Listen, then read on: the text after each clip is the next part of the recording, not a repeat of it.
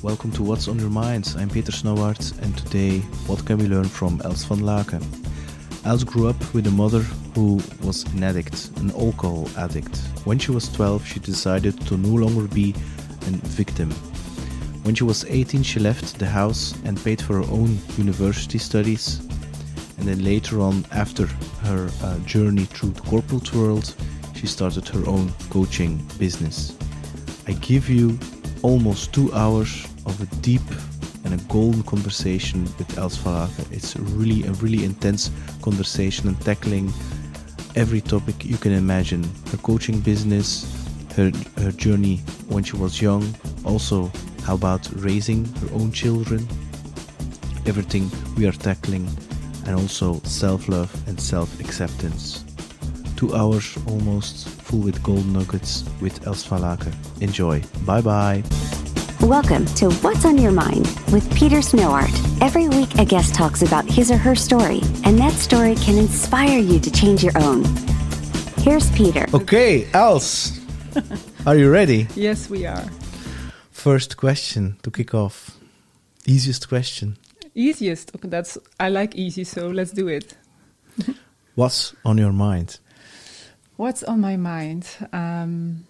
To inspire lots of entrepreneurs today together with you. Okay. And to also get to know you. Okay, cool. Yeah, because we don't really know each other. No, so we don't. If I would have one objective, or at least that spirit that we are together, is to inspire you with lots of positive energy. Cool, and cool. Also the entrepreneurs which are listening. Looking forward to it. Now, we are right now May 2021. A lot of entrepreneurs saw the COVID period as two kinds of ways.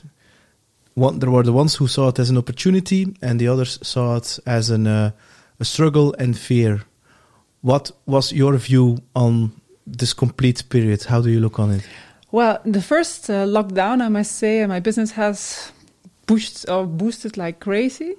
But it wasn't at all the first couple of days when the lockdown got announced, because I got connected again with this little small girl, which was 7 years old, and heard her mother saying that we would get on the blacklist because there would not be any money. So even if I have a great house now, I have a great business, I got in this childish trance, I'd say. Mm-hmm. I remember I was crying. I was standing in front of my husband. I was saying, what if we cannot pay our bills anymore, and we bought this great new house, and what if, and what if, and what if? And my husband said, snap out of it, else you are in 2020, you are not 7 years old again. So in the beginning, I was back into these old, fears, let's say, which weren't up to date. Mm-hmm. Because my mother, I'm coming from quite, how do you say that?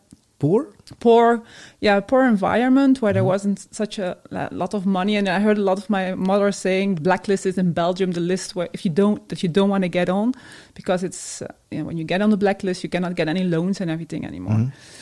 So after that I was just standing there, and I was so thankful for my husband again, that he was an uplifting energy at that moment. And I said, okay, snap out of it, else. It was on Saturday morning. I said, how am I going to be at service for my clients? And the day after, I sent a mail already. Tomorrow morning, I'm there for you. Get all in the Zoom call. I'm going to give you some ideas, some content on how to deal with everything. And so from that moment, I just started launching a new online program just to be at service. Did a lot of webinars, a lot of free talks, and through that, everything started flowing again. Okay. Now, you mentioned already, you mentioned a lot of things which triggered me. You were 7 years young girl, having a kind of mindset of scarcity, because something you adopted from your mother. What was the situation, if you want to talk about it, with your mother? Was she alcoholic or something, or was she? Okay. Yeah, you got it directly. Correct. Okay. So both my parents were quite addicted, both in their own sense. Mm-hmm. So my mother, she was addicted to alcohol, and even if she was working quite hard, because I can never say that my mother didn't work hard, but she had also. She was always spending money too. Mm-hmm. So her best friend was alcohol, not her children. So in that sense, it was indeed an environment of scarcity, of not believing in your dreams, of not daring to show up. If you were a gray mouse, then that would be amazing, because then you would disappear behind the curtains, and then you could be part of the family system. Yeah. So me being different was quite a challenge. And that's why also when I was 12 years old, I decided to do life and take life in my own hands and do it differently. At 12, immediately you decided not to become a victim of the situation. Exactly. So and what triggered you? That was that. Did you saw your mother lying on the couch or something? Well, lots of situations, Peter, because my mother, when she was not working, she was drinking. Okay. So she was also lots of times sick in her bed. So with the little money we had to go and get like Vichy water. Yeah. Because it helps for the stomach. And so I saw lots of times things that I didn't want. And she was a lot of times also at a pub drinking, a cafe, I don't know, something pub, like that. And so when I was a little child, my sister was the one, my older sister, which is 5.5 years older. She was a bit my surrogate mother. Yeah. And so we went, when we were already little children, we went working together with my mother to clean all like these apartment houses, this very big apartment buildings. So I can really clean really well. That's a skill I learned from my mother. But I really said at 12 years old, I'm going to do it differently. So I started working. I remember I was 8 years old. I went to do lots of different things to get some money. And then because I didn't want to have shoes anymore, which were wet, and then my socks were getting wet. And then I started, really from that moment on, I was just sitting in front of the couch all the time, looking at Sound of Music and Dirty Dancing in loops. And it wasn't a very stimulating environment. Yeah. And so that's why at 12 years, I said, okay, that was the beginning of the high school. And I said, I'm going to do the most difficult direction is not the correct word, but Latin at that moment, most difficult one, so that I can create my own future. And so on the same tendency, I continued and I started doing university, and I got also high recognition for what I did. Yeah. And then I paid for myself Lyric school and so on. Yeah. You also paid for your own university? Yeah. I went out of the house when I was 18 years old. And are you still in contact with your mother? Well, that's the interesting part. Now I'm in contact back, I think, 4 years now. Okay. So I was 20 years not in contact with her. It was by accident yesterday, Mother's Day. Yeah. Now, that's a very traumatic situation for such a young girl. So you had to grow up quite early compared to other children, okay? Now, as you know, everything in life is not about the other. You create your own world. Exactly. And also, you have to deal yourself with the traumas, especially in things like self-love and self-acceptance. How did you deal with that? Because I can imagine the first years you are struggling, you're a survivor and you're fighting. Yeah, exactly. But you're running away from your own feelings and putting them away by working hard. And how did you cope with that? Well, I must say, if I'm very honest, till the 28 years old, I did what you were just explaining. Fighting, working hard, creating one surviving mechanism after another. If I look at myself, when I was a teenager, oh my God, the boyfriends that I had at that time, because I was a little bitch, to be honest. And just to protect myself, from not being hurt again, because my mother wasn't there, but my father neither, because he went away when I was 4 and he had a psychic illness. Mm-hmm. And when I was 28 years old, I realized that, I was a high potential at Danone. I was working with Danone and I got everything, concerning my career and everything. But I was quite an insecure overachiever. Yeah. This is a term, I love it so much. It's coming from Georges Anton. It's one of my colleagues, or former colleagues, coaches. And he put that term in, insecure overachiever. Mm. You're overachieving, you always get great results, but inside you are really insecure, but no one knows. That was me.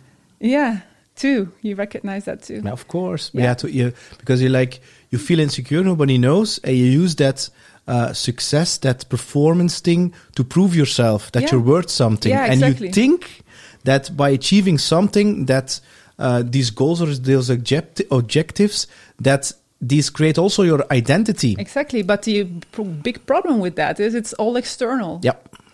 So the moment that someone I can really, if I look at Stijn van der Vorst, of David Willems, of Thibaut Helleputte, they were really amazing bosses. And Alex Doré, they're all past my, lots. I can continue. Bruno Fromage, Albert Ragon, they really helped me big times to increase my self-esteem. Mm-hmm.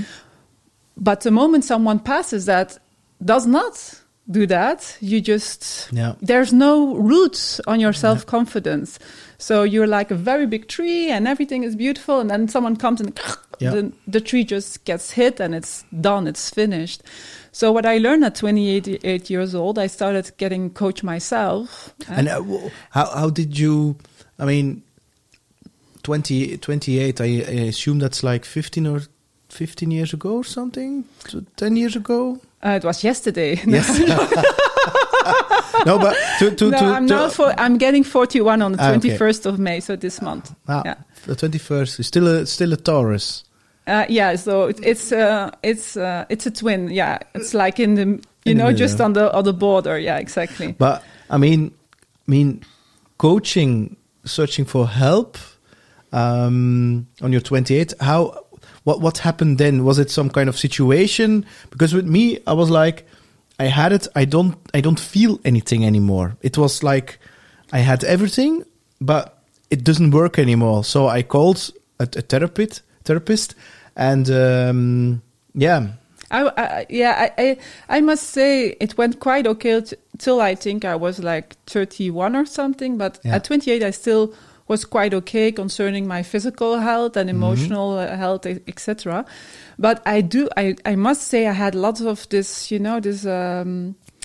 eagerness to show myself and to prove myself. And in my communication skills, that was the reason at 28 why I started coaching, because my bosses said, she's like a rough diamond, it's all there. We just have to polish the diamond. And because I was sometimes too direct in my communication, which is still one of my qualities, I would say, but that you are direct. Yeah, I think it's a quality. But at that time, the how I was direct was a bit different than now.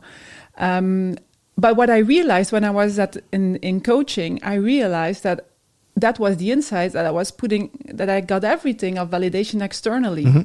And so I wasn't accepting myself for who I was. I wasn't accepting my mother and my father.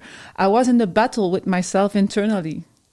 And at 31, I really started crashing. I felt what you were expressing just before, like you have everything, a beautiful career, Danone is ready for the next step with you, and you feel empty inside. Yeah, empty. And it's a very strange feeling. It's a very strange feeling, because I had a great husband, a great dog, a great apartment. I was an expat in Danone, Utrecht. It was amazing. It was a great city. And then, I was like, shit, what's happening? And I see myself sitting there in my apartment, and I wanted no contact for a moment with everybody. And then I remember I called my coach, and she said to me, if you now go back directly to work, I'm not going to guide you anymore, because you're going into burnout. And I was like, what are you saying? No, burnout, no, not me. I can do everything. But it was then the start of really going through a journey of self-acceptance and self-love, and starting from self-worth, because that's always the route to go to self-acceptance and self-love. And then the second route next to self-love is the acceptance of your mother and your father, where you're coming from. Can you now see them as a kind of, I wouldn't say a gift, but they were trying to teach you something? Well, the thing is, they teach me that I could be present and where they could not. And they teach me that also that they choose for their traumas, and I can do differently. Yeah. And I can guide people now so that they don't need to stay there in their blockages or in their destruction in one way or the other, or in their defense mechanisms, but that they can come home to themselves. Yeah. So the mess you were in is now your message. Yeah. But also my mother, I have accepted her for who she is. When I go there and she's still alive, my father died when I was 17 years old, unfortunately. But my mother, I'm so glad now, through all the work I did on myself, going through systemic work, trauma work, all these things that I cleaned myself up, let's say, I got the opportunity to reconnect with my mother after 20 years. And now my children know their grandmother. And I know, when I meet with her, I can talk to her. We have done things that I never thought were possible. A certain moment, she got a heart attack, and I was sitting lots of times next to her bed. I was never thinking that I was going to do that, but I did when it happened. And I remember I was saying lots of times, I love you. I was putting Nivea cream on her face because she likes that. And then she had this tube in there. She was in coma, and then she came back, and then she said with the tube in her mouth, I love you back. And she never said that. And I could really take it in. And otherwise, I wouldn't have been able to take it in if I wouldn't have done the work on myself. I could really say, great. And later on, we could hug. I learned my mother how to hug. She never hugged. And at a certain moment, I was in the car talking to her, and I said, how come that we never had physical contact? And, I was craving for that moment. She said, I never learned how to do that. I said, okay. And I said, how do you look at that? And she said, yeah, sometimes I see other children coming to the home and they see them hugging their mother. And I said, what do you feel about that? And she said, well, it would be nice. I never would have thought that she would have said these kind of things. She's 76 years old, and she can connect with a desire which is somewhere under the surface. Yeah. And so, that's what a message that I always give also to my clients that I coach one-on-one or in group is, don't keep on expecting all these things that your parents need to do for you. Also take this into your own hands. You need to learn sometimes them the skills that they never have learned. I can then keep on waiting and say, I have given the message to my mother to hug me, so let's now just wait till it happens. No, I remember we were driving with two cars, so my sister was next to me, and I came into in her room, and I put her on the chair, and I said, let's start doing it. Let's start hugging. And I put all my positive energy and my enthusiasm, and I was like, put my arms around her, and she was like, ooh, what to do? And my sister was looking, what the hell are you doing? I said, come on, sis. You come also, let's do a group hug. And since then we hug. Isn't that great? It's beautiful. Do you believe that, she was not learned to hug, and I assume also that she has been brought up in also a quite traumatic environment. Do you also believe that trauma has been transferred onto generations? But if you work on yourself, then you can break that trauma cycle, and you are doing your children a favor by not passing that trauma to them. I'm totally agreeing. Yeah. It's even so that, because you were talking about the normal conditioning is that we think as parents we have like the power over our children and we need to parent them. But my son, I consider my son as my biggest teacher. Mm-hmm. So he is actually parenting me more than I him. Mm-hmm. So because he triggers me on impatience, frustration, irritation and things like that, because he's not always doing what I want him to do. I know exactly what you're talking about. I have two of them too at home. Actually sometimes something goes wrong. Like Saturday, I was alone with him and I tried to do two things at the same time. So watching over him, and I was doing something upstairs, and I came downstairs. And he was using milk powder, the powder, and he was putting it in a big bottle, and he was putting in some kind of diffuser of water, so it makes sure that it's always the right, how do you call that? Humidity. Humidity in the room. So he put the milk powder in there, and I look at myself and my thoughts, and I see myself thinking, you have two options. or you're going to be mad, which is the classical way of thinking, or you can look at it, Peter, you weren't here, I need your attention. Mm-hmm. And I chose for the second one. I was like, okay, yeah, you did. So can you help me now clean up the mess? He was like, okay. And so we cleaned up, and because, he was trying to tell me something instead of yelling at him and things like that, because it has no use. He doesn't understand. He thought it was playing. Yeah. And, okay, cool. Now, it's an amazing story, Els. It's an amazing story. Now, the whole mindset, personal growth thing, okay, from 12, then you become, on your 28, you're like a coaching practice. Where were you initiated in the whole mindset / personal growth? Were you one of those who on his 21st saw Napoleon Hill with Think and Grow Rich, and you read that? I wish. And haven't opened itself, and you're like, oh. I wish that I got already to know Napoleon Hill at that age. No, I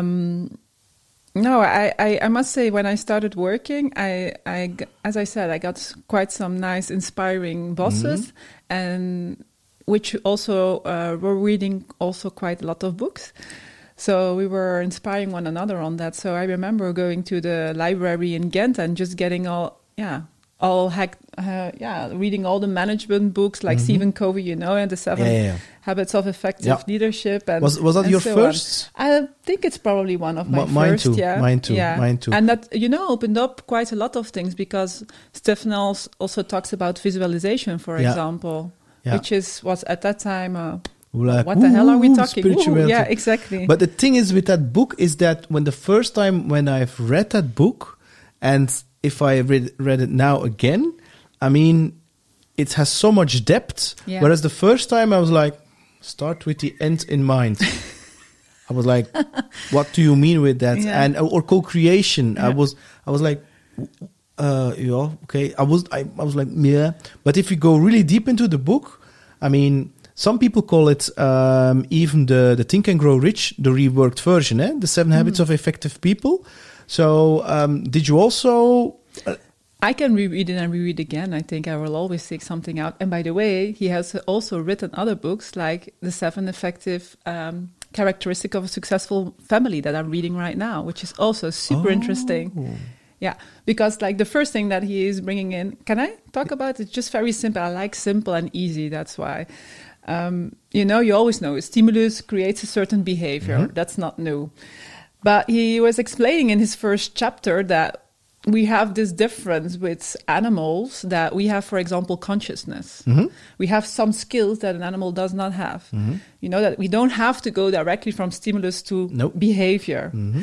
And so he was taking all these skills. There were 4 skills, and he was saying, so if we combine that means that we have a liberty of choice. So we can never, ever give ourselves any excuses anymore to be in the victim role, because we have that choice, which an animal does not have. And so all the time we can put on the pause knob, or do on the break, like you were doing at that time with your son, saying, okay, let's do like 2 seconds of break. What's my choice here? I can do these both sides. And I like the way how he writes, because it's so easy. Yeah. And that was his first additional in this chapter. It's about having a nice family. But I saw one of his live talks, and he also admits that sometimes he gets angry on his sons also. Me too. So it's me too. Oh, it's an interesting book. I don't know it. I'm going to buy it. Thank you. It's very nice. But you also, I don't think we have to be. Well, one of the things I've learned as a mother and as a systemic coach is that, or trauma coach, is that you can always heal at whichever age.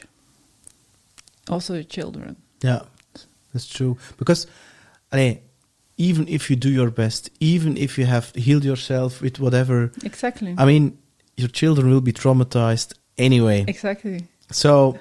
But it's true. The more you clean yourself up, that's what I believe, the more you are, let's say, clean up, fresh, the more centered you are, the more options you have, the more flow you have within your company as a mother, within all the different roles. Yeah, that's so true. it always helps. It always puts you big time forward. Yeah, and it's how do you say that? It's then you can be a conscious parent. More at least. More at least. So, but there's no such thing as perfection. But for me, I mean, even when I meditate, he is sitting on my lap since he was born. So for him, it's like the most normal thing there is. So he's drinking his milk, he's sitting on my lap, and then for 20 minutes, and then he goes to sleep. And then I can feel his breathing also slowing down. Yeah. Because he's so synchronizing with you. Yeah. So because if I'm in like a state of frustration or irritation, he's going to project that or mirror that also onto me. So yeah, I think a lot of parents can recognize in what you are saying right now. When you're angry or you're annoyed or this or that, your children also start being more annoying or more busy or making more sounds. Yeah, and also, and it sounds a little corny, but and I know it's not 100% true, but if I look at him, especially when he's sleeping, for me, I can feel for the first time unconditional love. For sure. Yeah, no doubt about and that. it's a very strange, it's like, I mean, people say love is an emotion, but it's not an emotion, it's some kind of state. Yeah. And you can really sense that. Yeah. And I think that's yeah, I think that's one of the most beautiful things you can experience. Beautiful state to be in. Yeah. Unconditional love. And as a parent, that's also our role, systemically wise, that we give unconditionally and the children can take. Yeah. They don't have to give to us. Are you also, I mean, your children, do you also give them like personal growth books already or mindset books? It's a good question. I have lots of, I started doing with them meditation and sometimes I draw cards. Mm-hmm. And my older daughter, she also started giving already in our Yes to Me Foundation. We have a foundation for children, teenagers, abused men and women, and also concerning happy parentship. We have some free workshops, and she is doing also already with me the workshop for the children. I'm Super. It's called the class I'm Super between 8 and 12. So she's my very co-trainer. So that's great. And they also repeat lots of the sentences that we use. So, for example, it's like a mantra. So we say it all the time, I'm okay, you're okay. And so, for example, if I would be a bit tough on myself, then my children come and say, Mom, you're okay, yeah, as you are. And these kind of things they learn, and they learn to other children. And they are the whole energy of non-judging, because I really believe in that, and also think that in the world we can really make a big shift. And for sure in the Netherlands and Belgium, and I think lots of countries still, we have this judgment towards one another, towards ourselves. And that's the biggest gift I want to give to my children, so that they are less judging towards themselves and towards others. Yeah, that's true. Now, we're talking about children. You're doing very well from a materialistic point of view. I mean, I have also nothing to complain.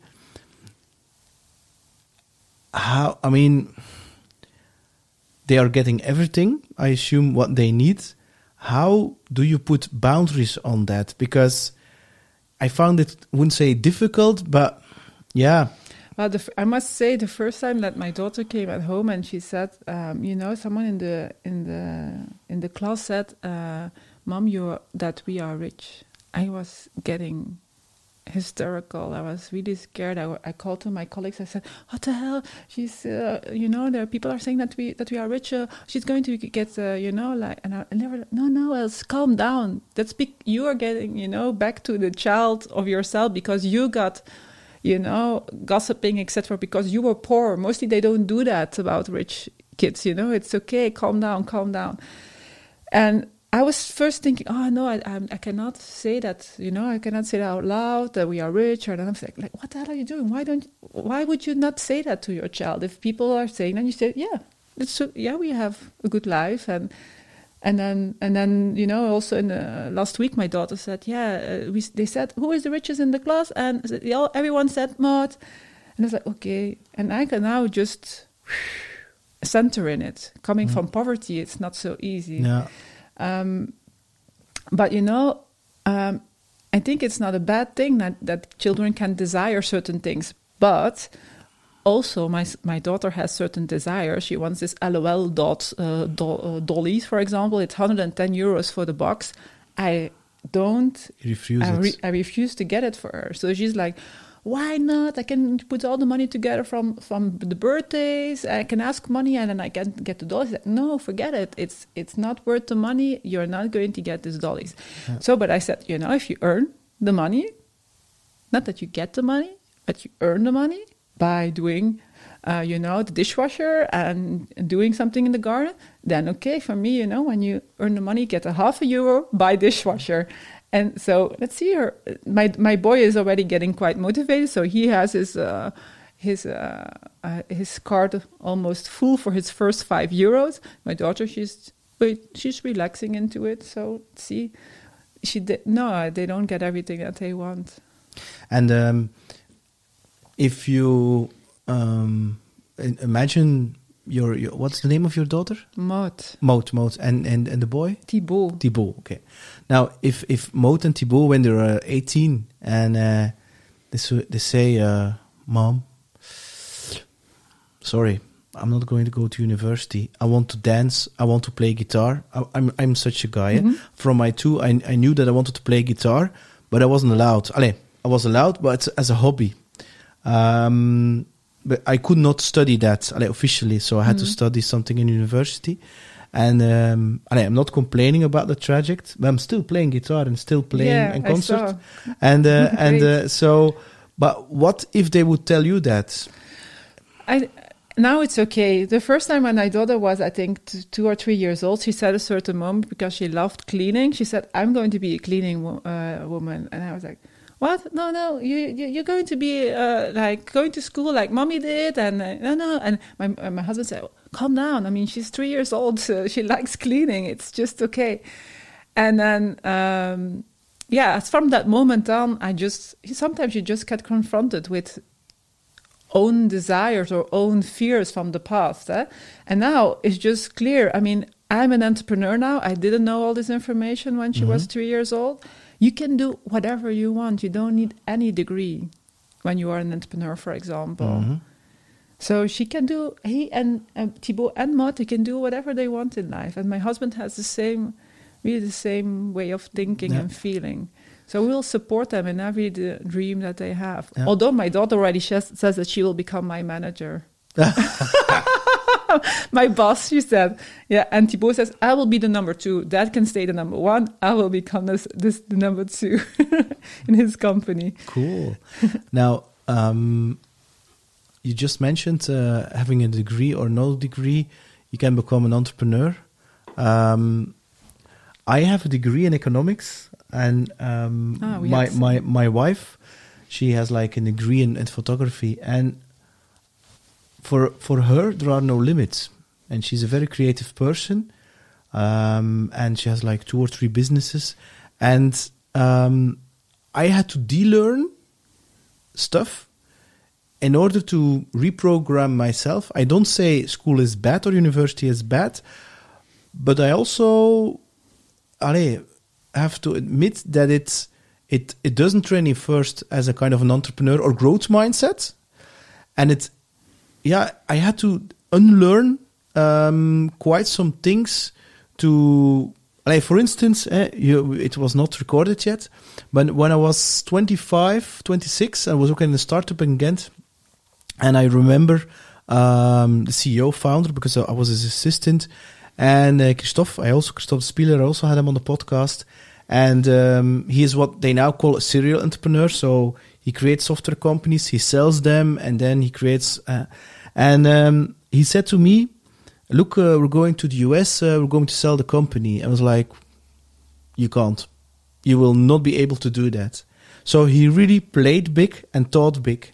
And I, as a former West Vlaming, in terms of mindsets, I have nothing against West Vlaanderen. Is that I was really thinking very small around the church tower, as they call that in Flemish and Dutch. And so I was like, we're going to bet for how do you call that, for beers? Although none of us drinks. Just as a matter of speaking.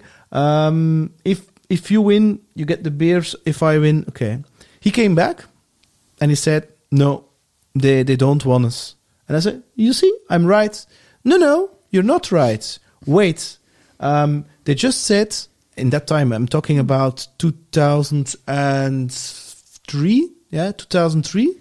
So the word startup in Belgium was even not hip. It was even, they called it a small company. And they said, it's not invented here, they said in the US. So what he did, he said, we're going to take a very old gray-haired guy. We call him CEO. We put him in some kind of San Francisco. It's a US guy. And we're going to open their mailbox. And then we're going to do it again. 6 months later, company sold for like millions euros. I'm like, And he did that over and over again. And then I learned the biggest lesson ever.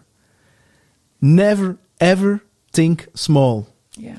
If you can think it, you can achieve it. And of course, a lot of people, I saw that also with my wife when she was, she worked in fashion. And at a certain point, there were reorganizations. And she called me and said, I don't have a job anymore. I don't want to work for a boss anymore. I want to open my own shop and I want to become a photographer and so on and so on. I said, you have to do whatever if that's your dream, do it. But the environment, should you do that? Isn't it insecure and blah, blah, blah. And that's amazing how people are forcing you to think small. And you have to, and sometimes they say, surround yourself with 5 people around you. Exactly. And I can tell you which mindset you will have. Yeah. So if you want to become a millionaire or whatever, you have to surround yourself with people who also think big. Exactly. When did you discover that thinking big, or was it just? As I said, I did. I believe I had it when I was this 12-year-old girl. But was it? I mean, was it something? Was it was a silent voice? Richard? Did you see that visual of that girl in the rain and she's like and then under it says, do you remember her? Get her out again. And I was that little girl, that was and I remember that when I became a coach and I was in the coach world, I got again pushed down again. I was in Danone. I could play big there. It was great. And then in the coaching world, it was like, don't be so enthusiastic. Don't be that. You have to calm down. You have to be zen. You have to be this. You cannot work on yourself. You have to work together with other coaches. You cannot make it. For sure not in the Flemish Ardennes because no one will come there. Forget it. It only happens in Brussels and Antwerp. And I really felt, no, I'm here for bigger reasons. I'm here for a bigger mission. I really am the self-love unlocker. I need to do this in the world. And I was like this chicken, that you couldn't just fly, but your wings are cut. So you see just the opposite side, and then you fall down again. And then I was like, shit, where is my 12-year-old girl? She's gone. I have to wake her up again. And that's what I did. So I started working hard on myself and I woke her up again. And then I went for my own dreams. And in that sense, I really felt like playing big. We should never, ever let someone else keep us small again. Yeah. And it's the same. It's not only other people. Let's be clear. It's a lot ourselves. Yeah, so is that voice in our head, that inner dialogue, that voice of... how do you say that? It's also beliefs. Yeah. And the voices that people told you when you were a child. Yeah, or you interpret it. Yeah. Because it's not always words that were said. First first of all, in the first years of our lives, it's through our body imprints. Yeah. So you can already feel very insecure as from a baby onwards. Because, for example, there was not a lot of eye contact. No. So these things need to be cleaned up. Or even hugged. They even say, exactly. When you don't hug a baby, it even can die. Exactly. So there's a lot of things that we can re-imprint in our body. I didn't know it until 3 years ago myself, because the methods that I was using at that time, or the learning masters that I had at that time, always said that, something that happened in the past could not be really healed.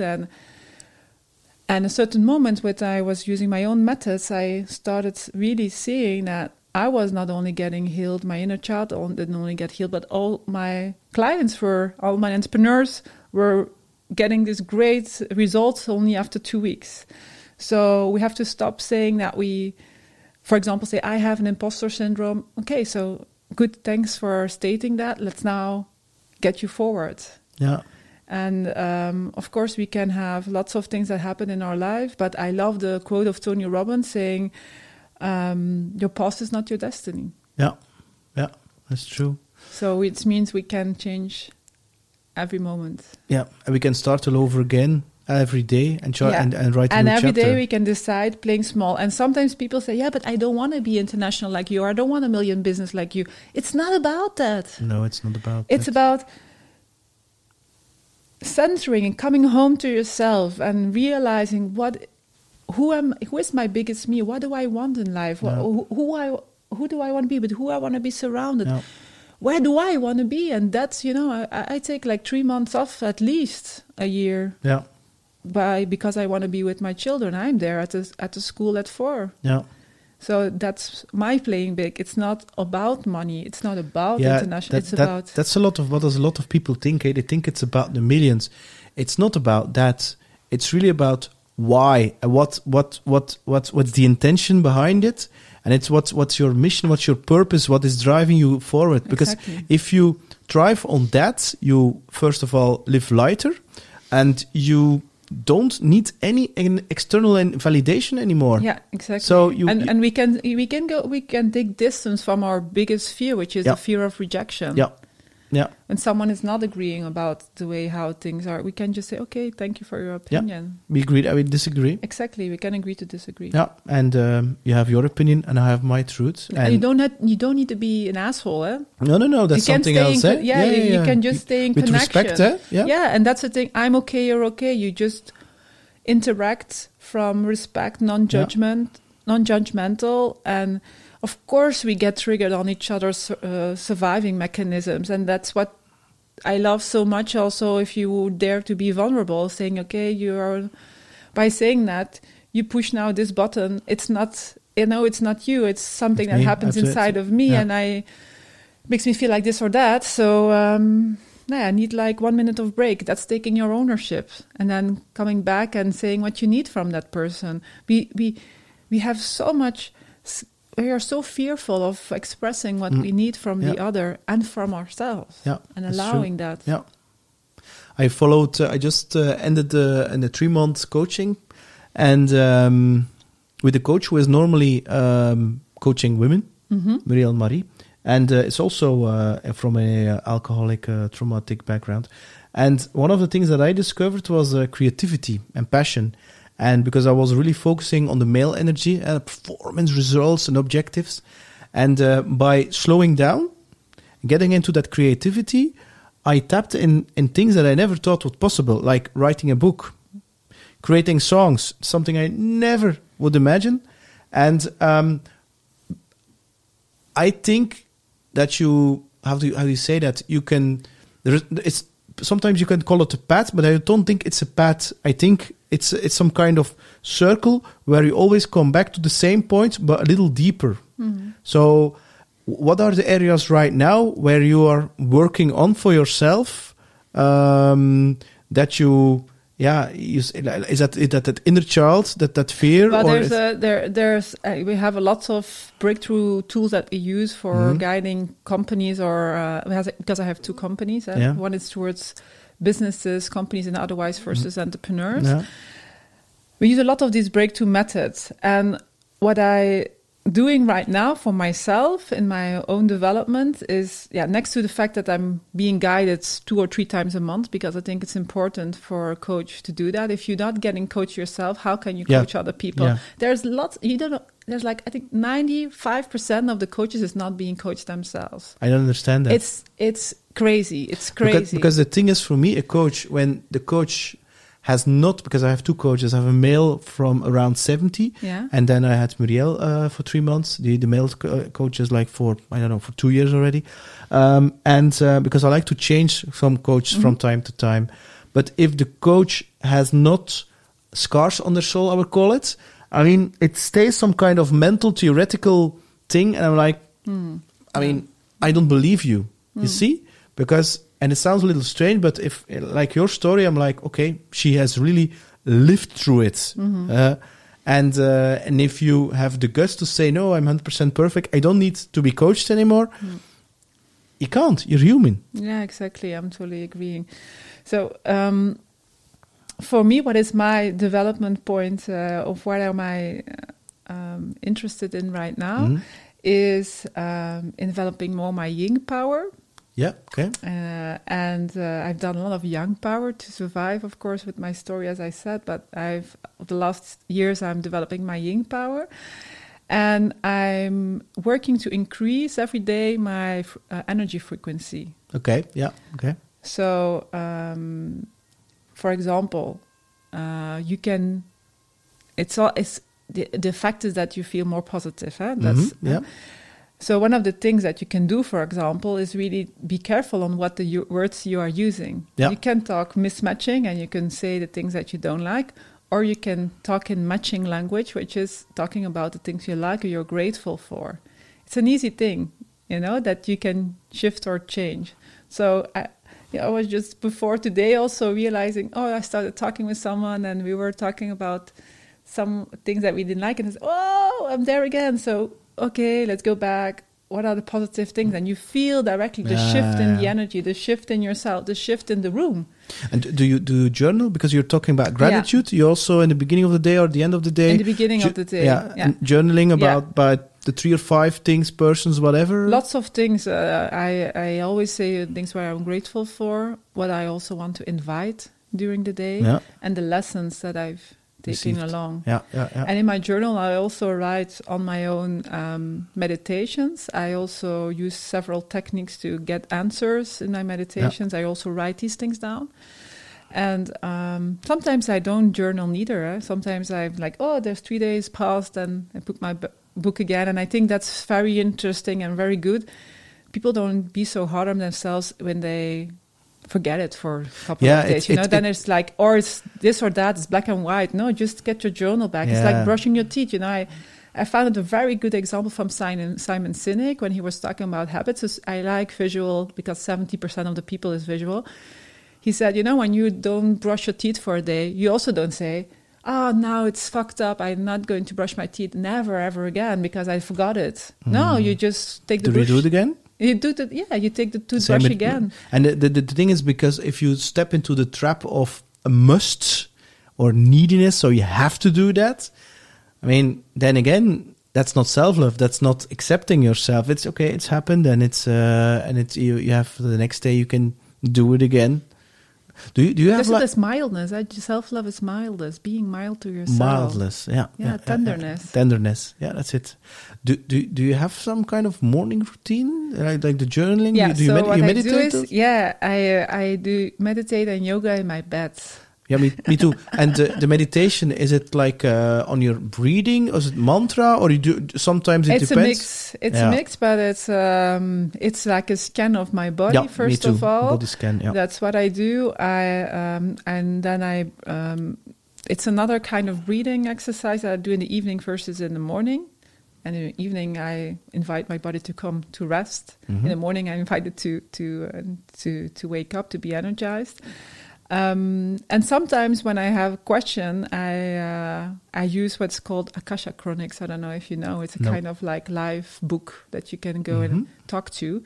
And then if I have a certain question, I can I can ask questions and get ideas, and then I'm fresh on my ideas to start the day with. Yeah. And then before then I finally start, I take my journal and I write down what I want to be grateful for and what I want to invite during the day. And in the evening, also meditation? In the evening, I must say it's a bit depending. I sport a lot.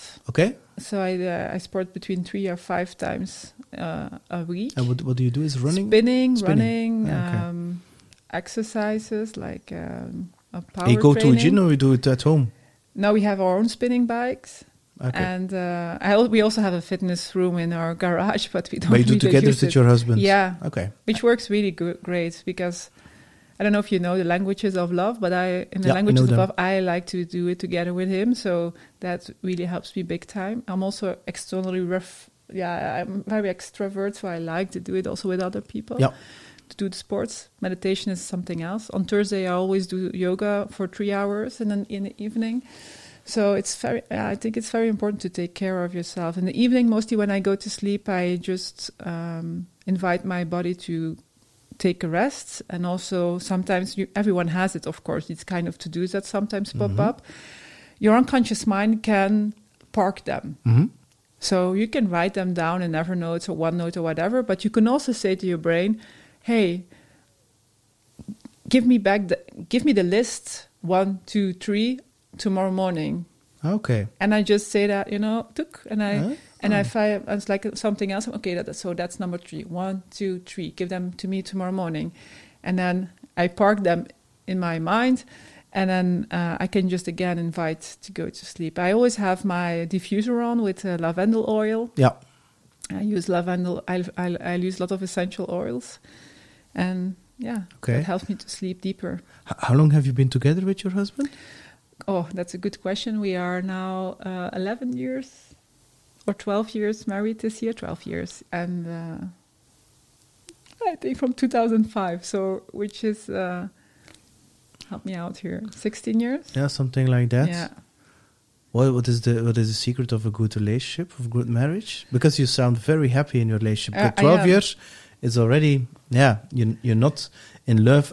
You're in. I am in love still sometimes when I look at him. He's very masculine and is very sexy. So sometimes I am still in love. But indeed, it's really, children, business. Yeah. What I think our secret is that we have this same way of wanting to feel free and wanting to do our mission and our purpose, and that we support each other in that. Mm-hmm. So it's I never had my husband saying, no, you cannot do that. I had other people saying that, but never. He would always have my back, and I always have his back. And I think that's the most important thing now. And then, of course, I think you also just need to have a very good sex life. And opening up for this kind of intimate evolution too, because I think also on that you can grow as a couple during the years of your relationship. Of course. So and just sometimes taking the time. So I think for us it also has been sometimes mostly me taking the time saying, now we're going to sit down together and discuss what needs to be discussed and make agreements what needs to be agreed on. And we'll keep each other on that accountable, because I think that's one of the things that we miss in general, if it's a relationship or in business, or is accountability. Accountability, yeah, that's correct. Yeah. So you need to dare to speak up and say, "Hey, we said this." Yeah. And it's not always easy. Because we think because you have love, it's going to happen automatically, but it's not true, eh? No, because I where you were saying, Peter, today, that with children it's unconditional. With your husband or with your wife, it's not unconditional. Nope. Maybe later when you are old, very old. It's not. But now it's not unconditional. No, I see relationships more as an an invitation to grow together, and to to see kind of a mirror that you have to work on yourself. Because on which element? Yeah, of course. So, and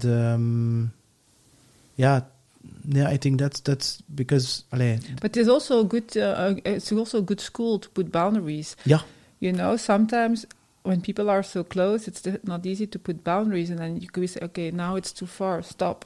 You know, and to learn it there in a respectful way, so that you can also communicate to others. Yeah. In other relationships. Yeah. For me, the most important thing that I learned from my wife was the emotional aspect, the feeling thing. She was like, if I was applying, I was with Ingrid Koman. I was just in the beginning of a relationship, and I was applying for new jobs, and then I called her after a while when I was finishing a meeting, and she said, "How was it?"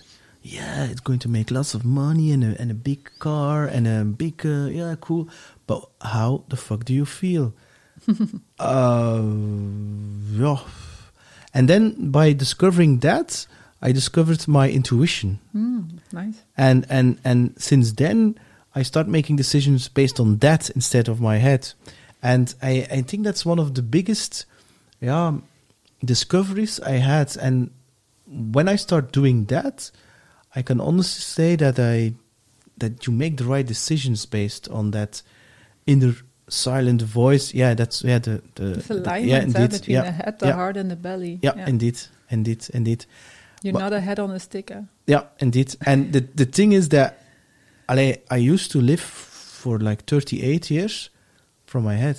Yeah, I can. Yeah. So it's interesting because I could start now talking about attachment styles and emotions and etc. because I like the topic of it.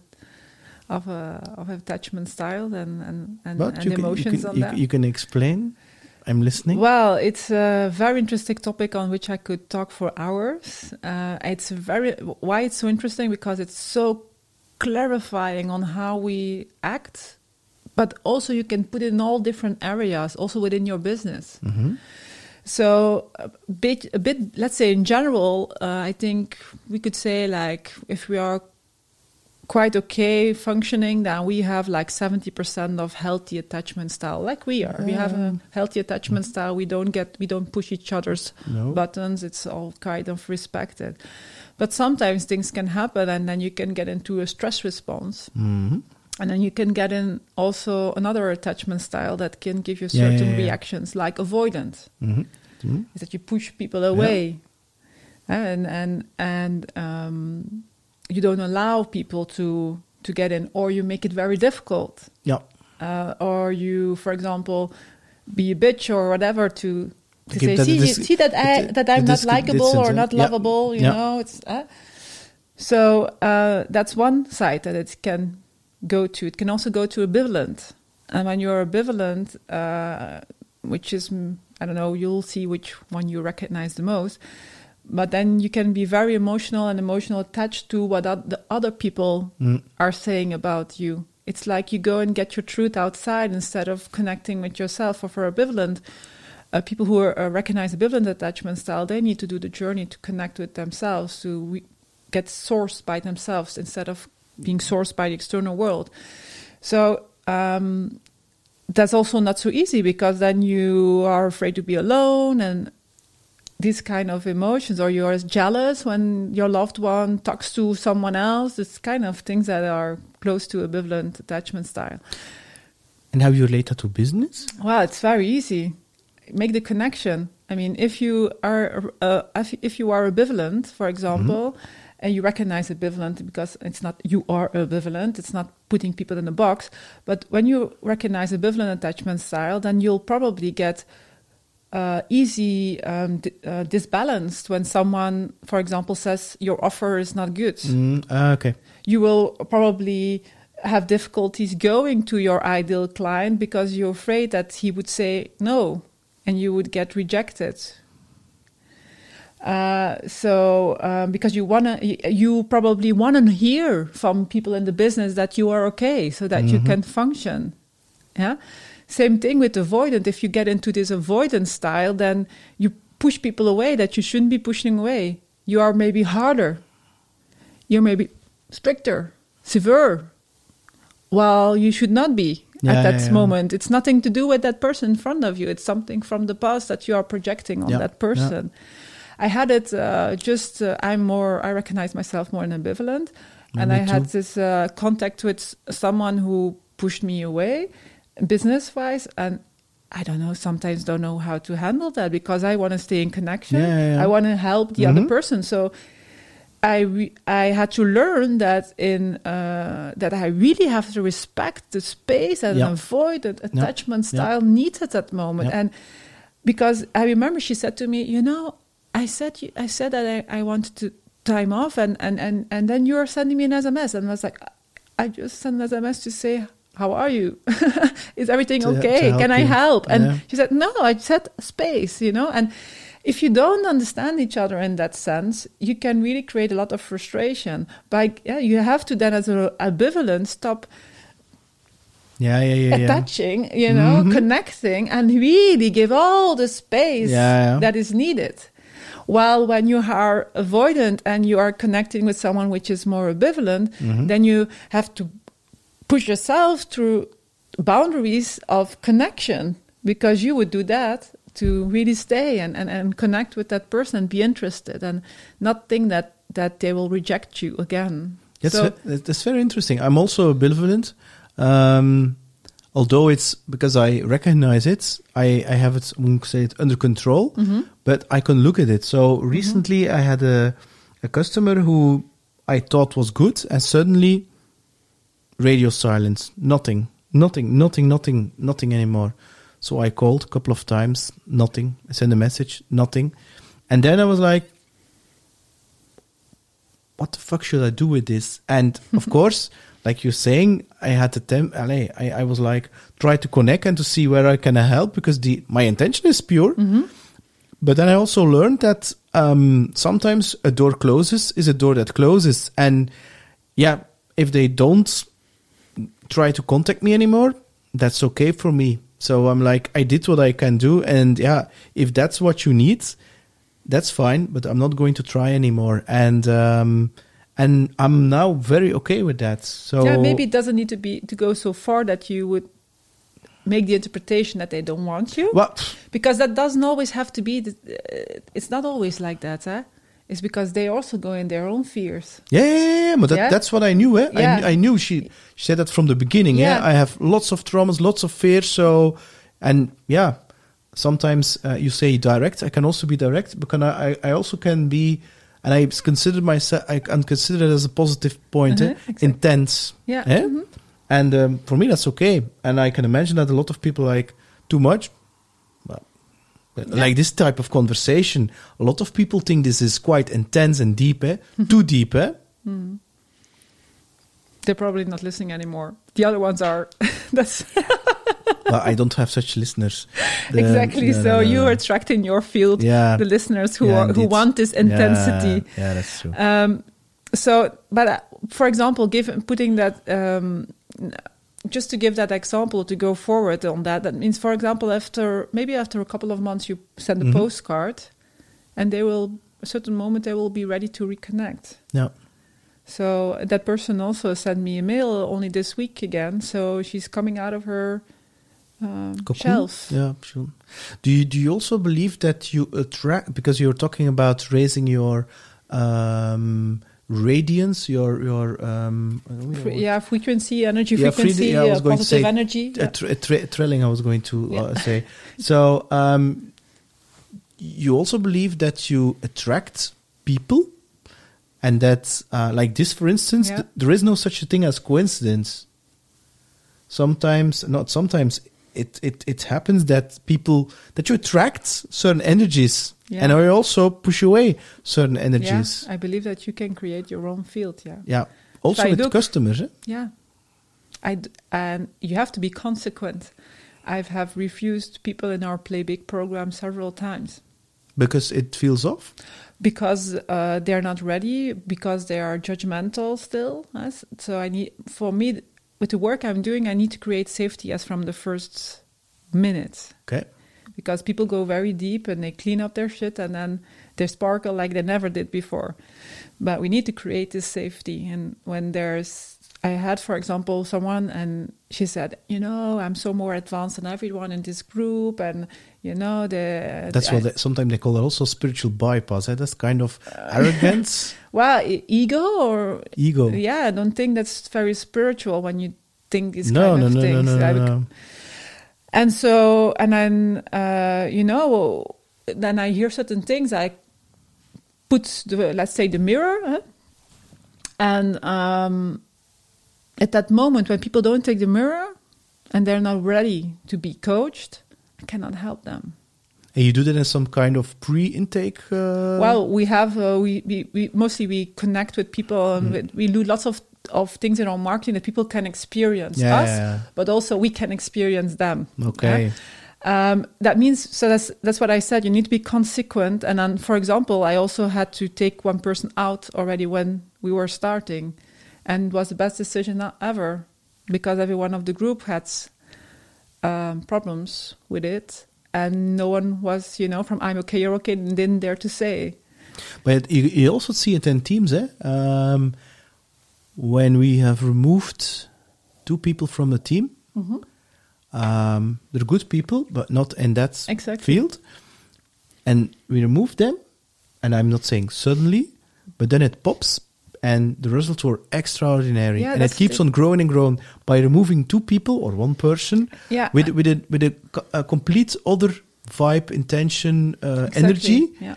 And you think, 4 is better than 3? No, it's not. It can even be the most competent people, but it's about the attitude. It's about the energy. It's about, in my field, there's only uplifting people with whom you can be yourself, people who will stimulate you to be yourself.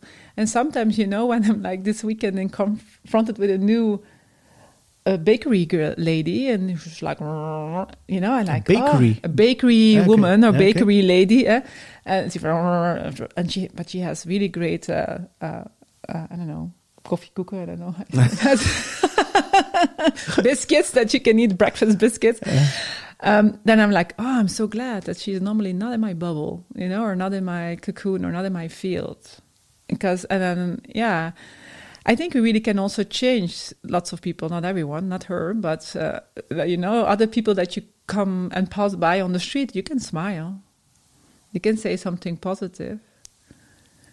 So, I'm very severe on that. I'm really even a junkie on that, to really... To see who is going to let in, who is coming to the VIP club of Els. But who are my friends? Who is around me? And me too. Who's my teachers? Me too. Did that change over time a lot? Yeah, because big time. I know lots of people, but there are not a lot of people who I let in. So that also changed a lot during the years. Yeah, for sure. The last years when I was really, I could really feel the difference. I have now a group of friends with whom I also do lots of sports, and it's just so much fun, It's like we're making jokes, we are enjoying ourselves, we're like sometimes like little small children, and it's such a nice space to be in, to be surrounded by people where you can be yourself. And I've heard so many times in Belgium, you are too American, you're too enthusiastic, why are you too American? Because I'm enthusiastic. Sometimes when I ask, there was a new CEO starting in Trajectory with us, a one-on-one, and he said, I like it that you are a bit American. And I said, what do you mean with American? And because I like it, just to understand what do they mean with it. Because you are so positive and you are enthusiastic. Okay, so that's American. But I know why they say that. It's because we're not used to that. We're trained to see the negative part and to stay in the middle.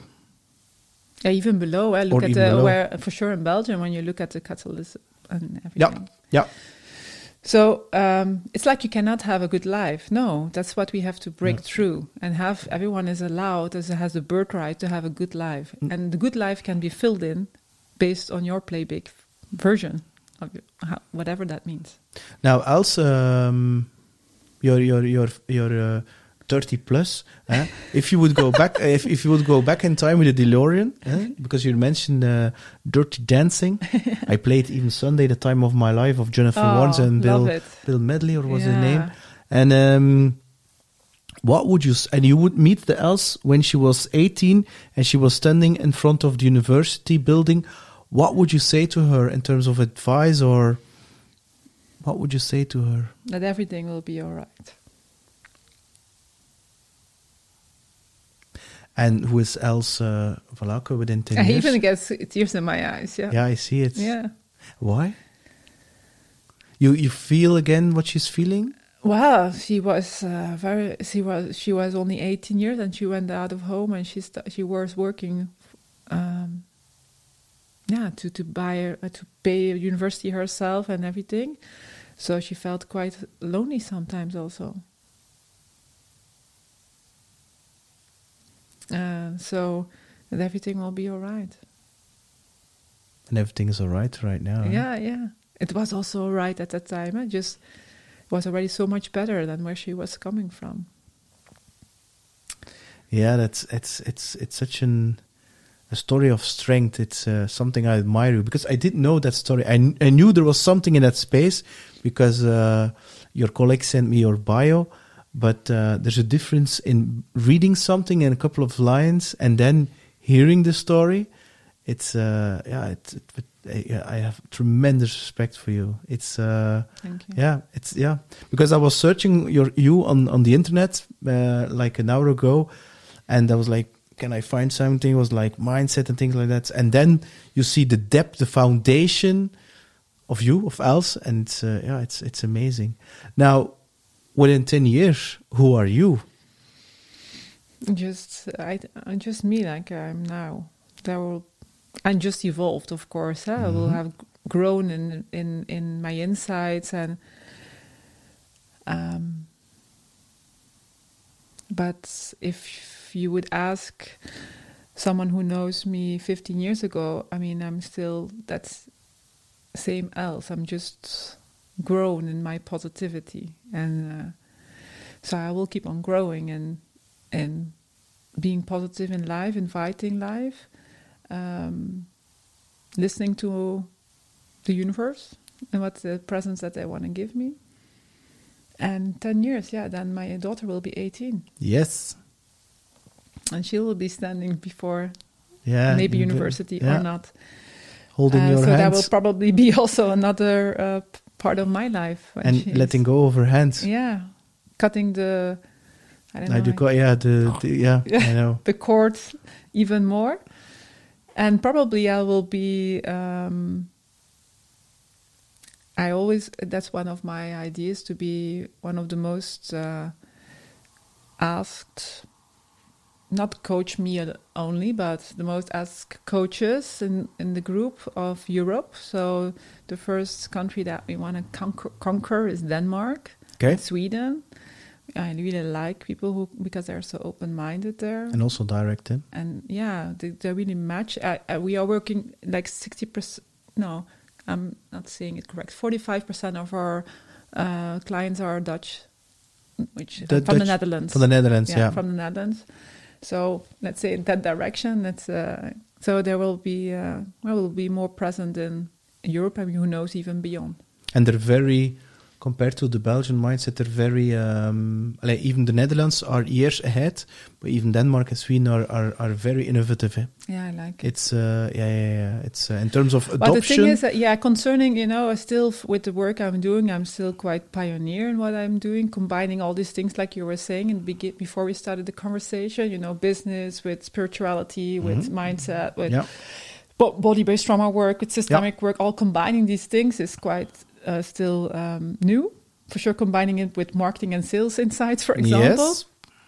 And also the fact you don't look like some kind of ayahuasca eating female with like long hair. And wait till I put my hair up. And screaming namaste, which is nothing against that, eh? But it's. I mean, it's good to be spiritual, but being a spirit is also being grounded. It's okay to mix these two worlds, because we're human beings. and the business is then an extension of who you really are. Yeah, and it's also part of doing it here in this world and in on the earth. Manifesting it. Yeah, exactly. In the material part, which is also, if you look in on the chakras, if someone knows chakra, it's your root chakra. Yeah. It's the materialization of what you can do. So I'm not scared anymore, for example, for money. And I think, and that's what I'm also, for example, inspiring other people, that they can embrace that too. But what were we talking about before we were... We were talking about the fact that you are pioneering. Yeah. And we're talking about 10 years ahead that you're pioneering, combining spirituality with business and chakras. Lots of my teachers are telling me also, who are your teachers? Oh, I have lots of them. I have like 45 degrees or something in my on my coaching skills. Which are my teachers at this moment. For example, Indra Torsten Prijs, which is a systemic teacher. Okay. Amanda Lees is my Akasha Chronic teacher. I have Andrea Wandel, which is my body-based trauma teacher. So these are kind of the people who are coming up right now, but I have lots of them in the past also that I could honor. I could make a list of so many people. I also listen almost daily to Abraham Hicks. I love it. I love it because she's so, it's so just so funny. You know, she makes a joke out of it. It's just also so clear. I like it. This is how my team is play big, but doing it. Playing big on an easy way, easy life, easy business, easy business. In the vortex. Yeah, just easy. Yeah. I'm a very big fan, and I like the way how she talks and the fun and the humor of it, and it's all simple. Yeah, that's what I like. Simple. It's not about easy. This or this. No, it's simple. It's it's a good one. And what I would recommend everyone is also the book of The Power of Attachment that I was talking about, attachment style. It's Diana Heller. It's an American lady, because she has been able to write it down simple, like Peter Levenger. He also has been able to translate it in simple language. I think we need lots of these teachers. Yeah. Like us also, because we also explain in a simple way. Yeah. Lots of, before, at least also in some of my own teachers, they make it so complex and so mystic.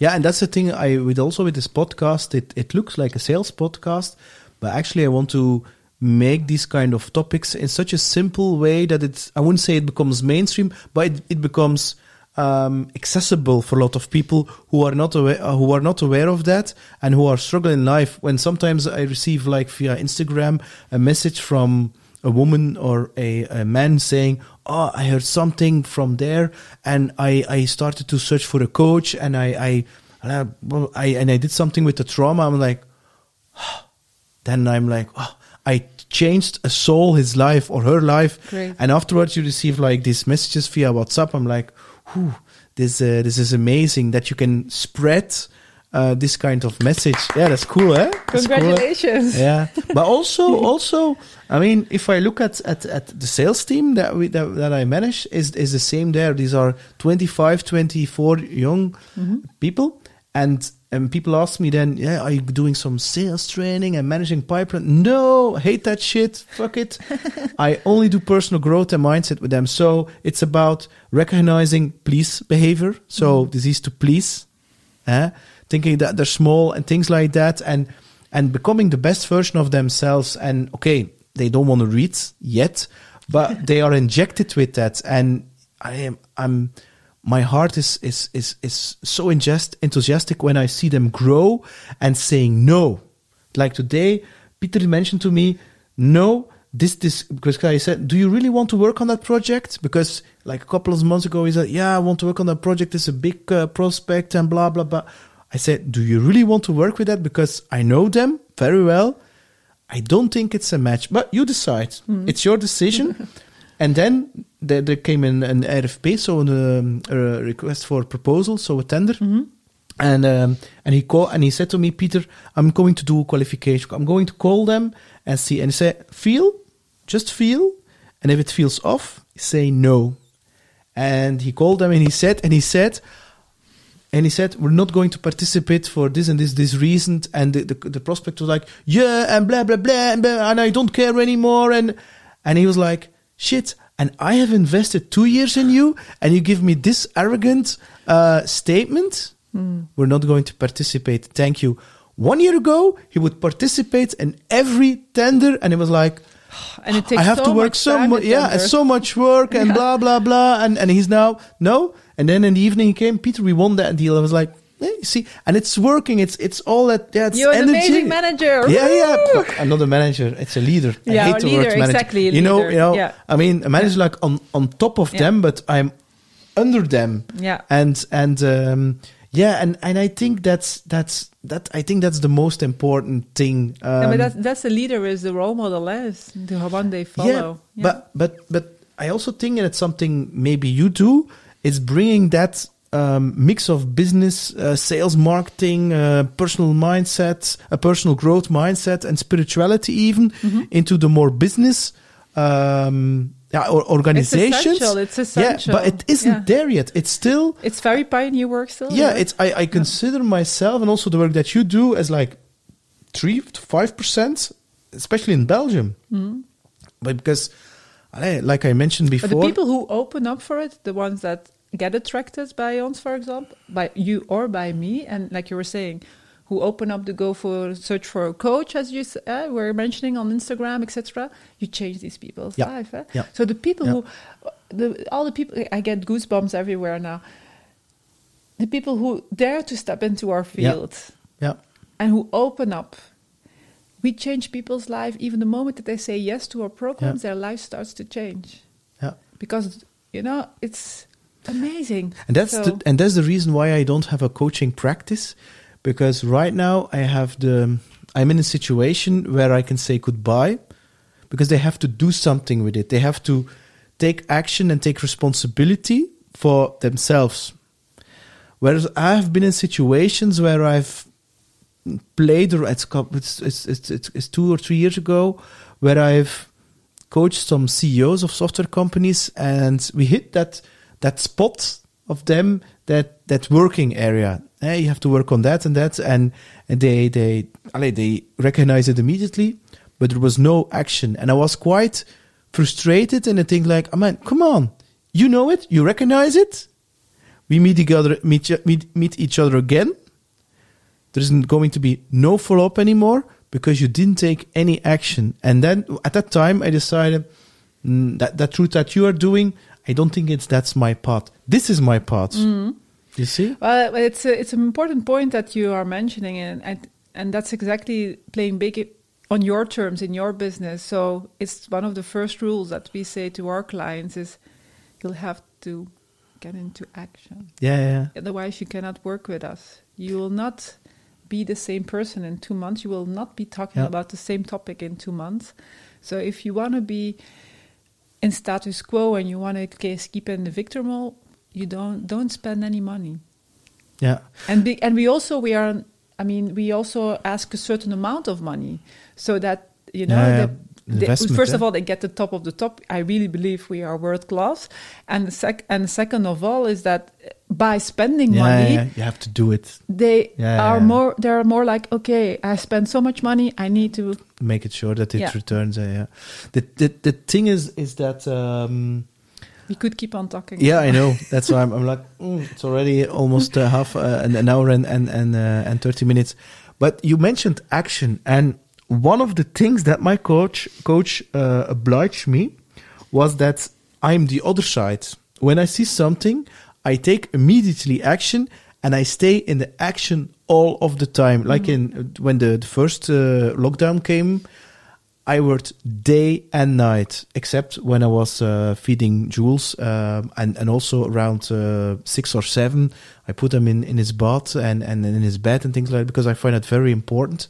But besides that, producing. And then I also learned recently, sometimes you have to put that pause button and really ask yourself, why am I being busy all the time, and staying in the action? And so right now, I think, yes, you have to come into action. And a lot of people don't do that. They blah, blah, blah. The definition of action. Huh? Yeah. But for me, I call it aligned action. So it's aligned action with your purpose, with the energy, and instead of just action for the action. Nice, I can feel it. Yeah. But what is the definition of action? Indeed, aligned action is a very beautiful word, because action can also be sitting here and just sitting here. For me, this is action. What are we doing? Yeah, but for example, how do you call when you're sitting aside of a lake and you're looking at the water? For me, that's also action, because you tap into creativity and ideas, and that's one idea can change an industry, can change your complete life. If I wouldn't have stopped and stepped into that creativity, because I wouldn't, he said, how are you going to spark your creativity? And I was like, play guitar, then play guitar. So I did. I even recorded them. I put them on Facebook just and also there were two parts of it. First was the external validation. So you have to put them there, and no external validation. You don't care. You look at it and you don't care about it. What people say, positive or negative, you don't care. So that's first, the one test. And the second is that I could feel when I was playing from my head or from my heart. Because if I was playing from my head, it was like, I have to give all these notes and I have to do this. And people, no. And then from my heart, it was like a couple of notes, but with so much intensity and so much power and passion that you can even feel that note, even like 2 or 3 weeks after you visit that video. I'm exaggerating a little bit. But that gave me access to other creativity. Like, for instance, writing a book, like in a couple of evenings, writing 45, 50 pages. It's a total other action. And suddenly all the opportunities came. A podcast masterclass, then another masterclass, then a selling masterclass, then another selling masterclass. So all courses of things that I learned, and I'm going to sell that. And I would never, and it all happened in a couple of months. Yeah, so the thing is, as an entrepreneur or if you're a business, or it doesn't matter, you need to indeed work on your alignment. Yeah. And as we said, head, heart, belly, connected with your why you are on this earth, what is your purpose, what are you bringing? And when you can align with that, with these two elements, then you do not feel fearful. You don't feel this panic. If you invite your soul extra, it does, for sure not. You will not feel any. So the thing is, indeed, what is the definition of action? Sometimes it's, for me, for example, I'm going towards a business where I work only half time, and the other rest of the day I can maybe just sit and tune in, or be in the forest, or doing yoga, or swimming in my pool, which I'll have normally in a month or and a half.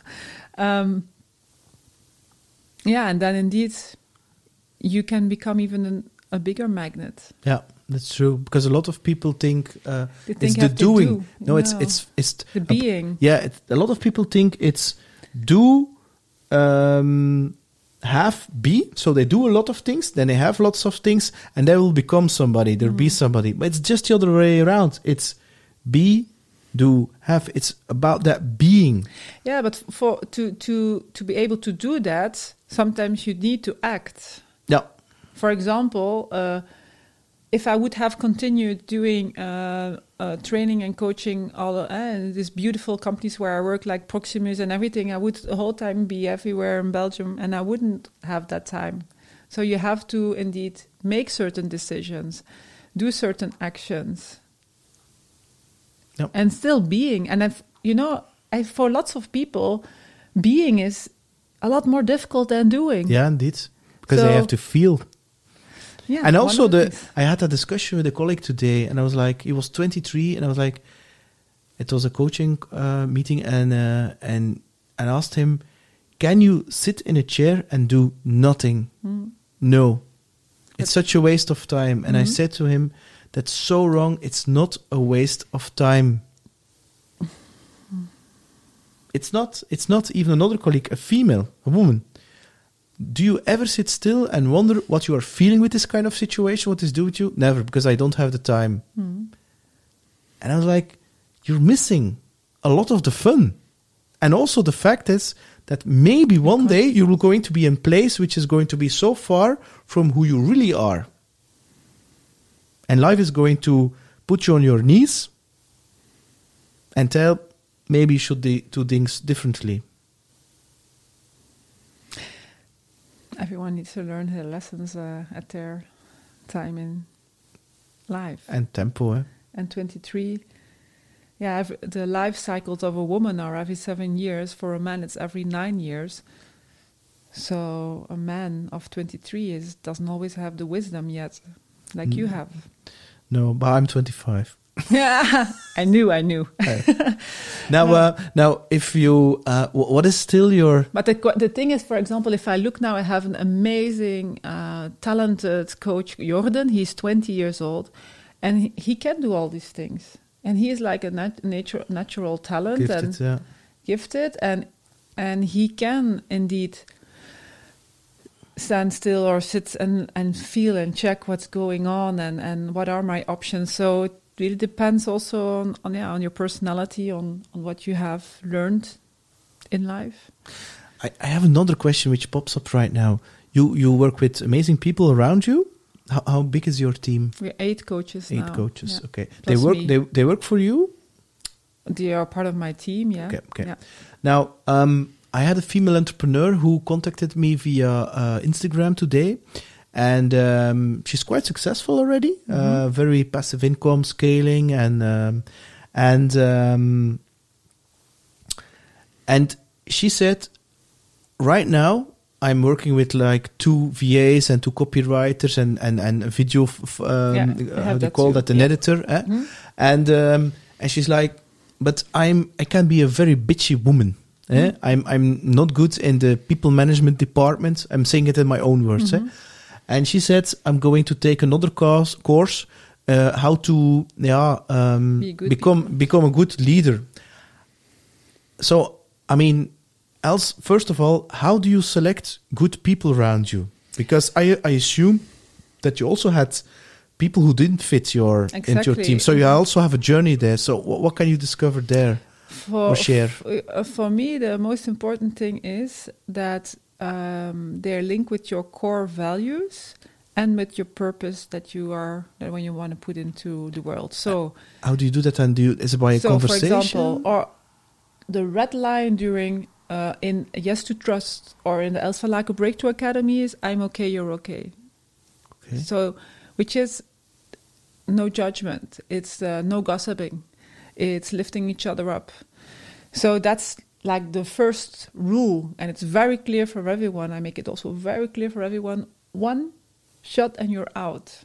And 1 time gossiping, 1 time this or that, you're out. So it's a very clear rule. And because we give so much energy and so much focus to that other part, saying gratefulness, uplifting power, helping each other, all my coaches are saying, we never had this environment, like I never ever had that in any of the companies that I worked for, what we have here as a team.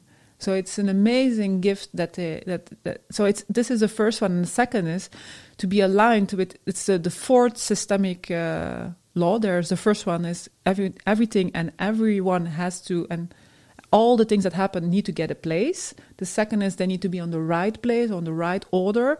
The third one is that there is giving and taking in balance. And the 4th law is that there should be destination. People need to connect with the destination of the company. So they all connect with the destination to help entrepreneurs and businesses to build trust within themselves, to come home in their body, to see that they're okay as they are, that they can embrace their family's history. So work towards that self-love. So they feel it in every fiber of their cells.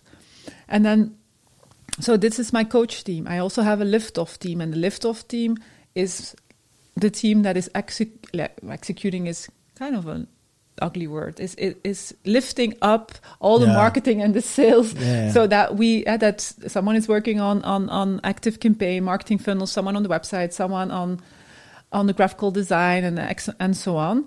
And also there, I keep on going till I have the best ones. But how do you do that then? How do I do it? First of all, I screen their CV. That's based on their competences, but that's the easy part, let's say. Then what I've learned is to trust my guts more. Okay. So I'm talking to these people and I'm feeling. Like in a couple of meetings, you feel this is okay or not? Yeah, not even in the first meeting. I need to be able to judge that because I also don't want to put so much time in selecting people. So what I do is I feel a lot in what they're saying, and what does my body say? How happy do I get by connecting with that person?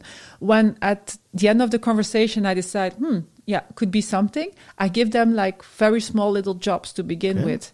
And based on that, I can very easily see their competences, their speed, and their ability, yes or no, to handle my speed, because I have a high energy. So if they cannot manage, that's something that I decided. There was one of my clients, and she sent me this quote because she was handling the same thing in her team, and she said, it was, I don't know, if you cannot take the heat, get out of my kitchen. So I'm a really great leader. I validate them like crazy. All the lift of people like me and love me, but they also know that my expectations are high. I don't like it, for example, when there's a mailing leaving of 2 years ago because the funnel was not put on. Sometimes I do sell based on that one mail that is from 2 years ago. I'm like, what? There's 10 things. What did I sell? What is this? But I do like it when things just go fluently and easy, as I said. So to give to summarize, to give the advice to that female entrepreneur is to follow your guts in how you select people. But is there something she can work on herself? Yeah, for sure. Because concerning this bitchiness, that's probably also because there's still hardness. Of course. Yes. Hardness towards herself, hardness towards the others, judgment towards us. If I, for example, I'm honest, there's still one function. Sometimes I'm saying, why does it take such a long time? I can do it faster. While on the other functions, I'm quite okay with it. So she'll have to work on that hardness and connection with people, because if you really want to work with great people, you'll have to be a nice person to work with. Otherwise, they will say, fuck you, I'll go to somewhere else. So again, I'm coming back. I'm sorry to I'm okay, you're okay, which is from transactional analysis also in a grown-up way of talking to one another, respecting one another, seeing the strengths. In my team, I work with the people on their strengths.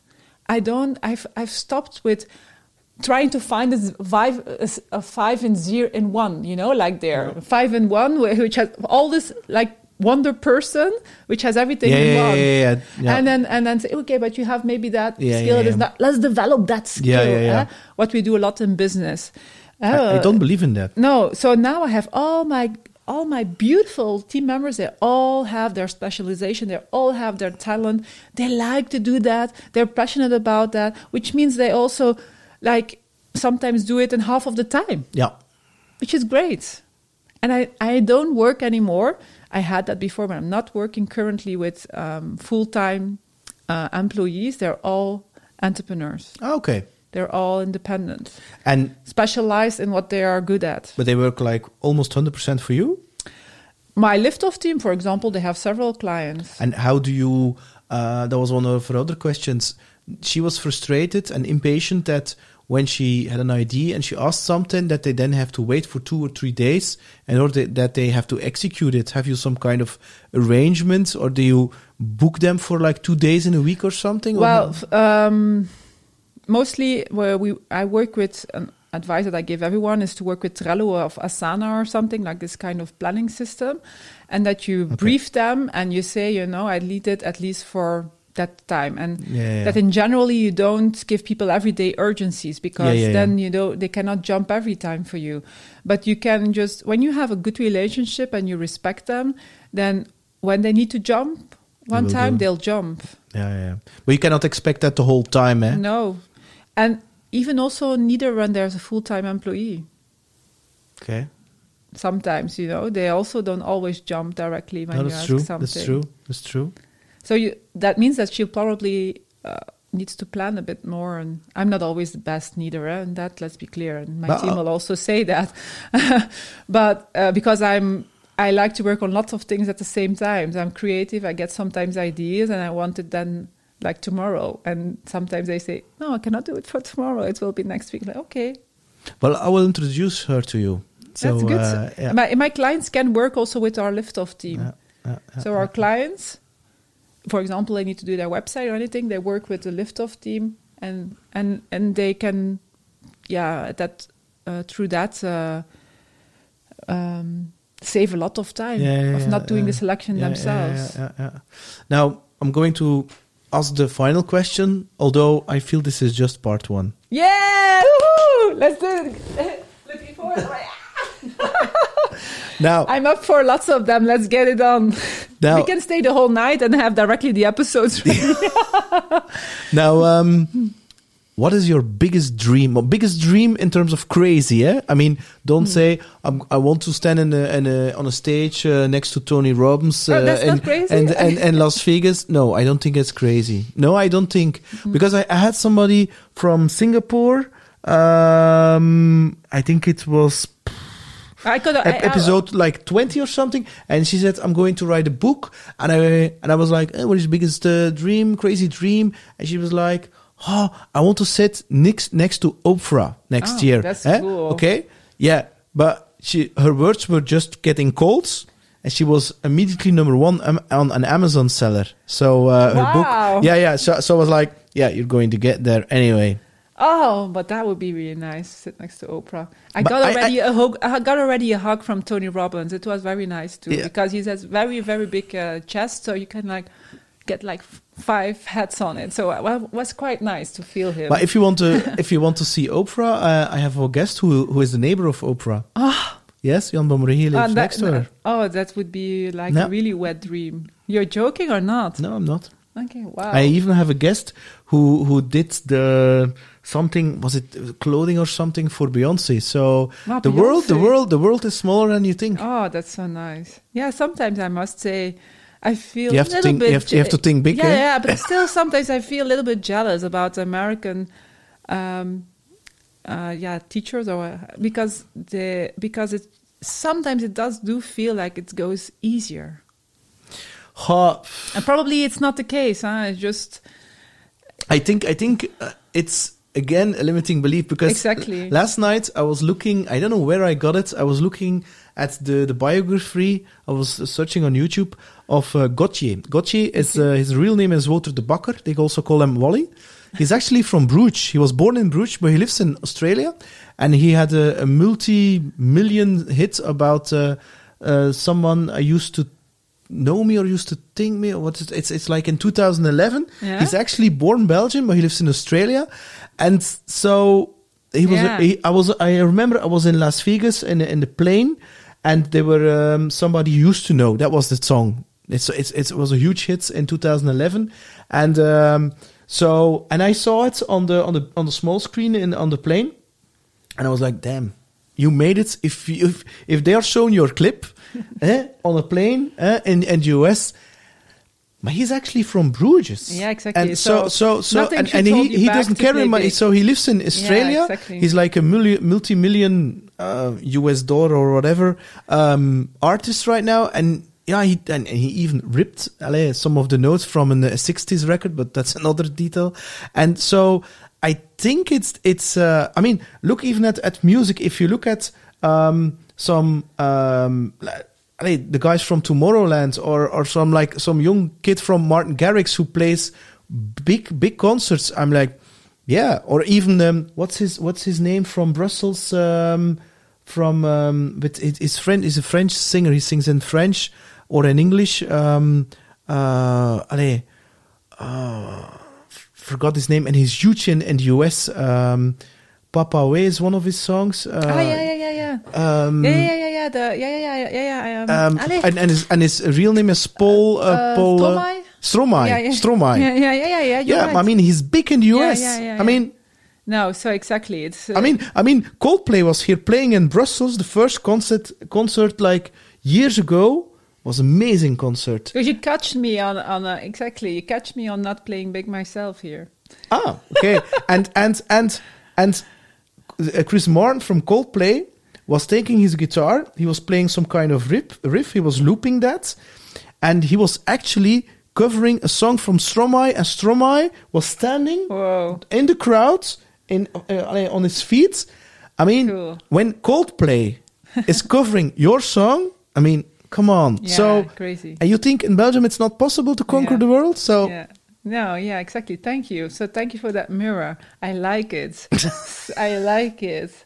You'll keep in my system for a couple of weeks now. You know that this mirror. I like it when people challenge me. So that's good. The crazy dream. Yeah, if I really tune into that, it's going to be maybe it would not sound so crazy, but for me it's amazing. If there would be like 1 million people following our Play Big Me program, going into this acceptance, going more into self-love, through which, and I can start crying now, through which they will heal lots of the children in their system. So not only their own children, but their grandchildren and all the kids to come behind and the generations to follow. Yeah, that would be wow concerning leaving a heritage. That's beautiful. Thanks, Els, for sharing that. Thanks for coming over. I enjoyed it a lot. Yeah, it was amazing. It was one of those conversations. Yeah, it's intense and I will never forget them. Yeah, thank you very much for allowing the intensity, for allowing me to be me, and for allowing what needed to reveal to be revealed. Thank you. And there's going to be part 2 because I heard today that ABBA is going to record again music and they're going to tour again. So you're going to go to Denmark and Sweden and they're from there. So woohoo! Allez. Off we go. Hey, it's Peter here. Thanks a lot for listening to What's on Your Mind. Looking forward to your opinions and comments. And don't forget to subscribe on psgrow.com and leave your email address to stay tuned for future episodes. Bye!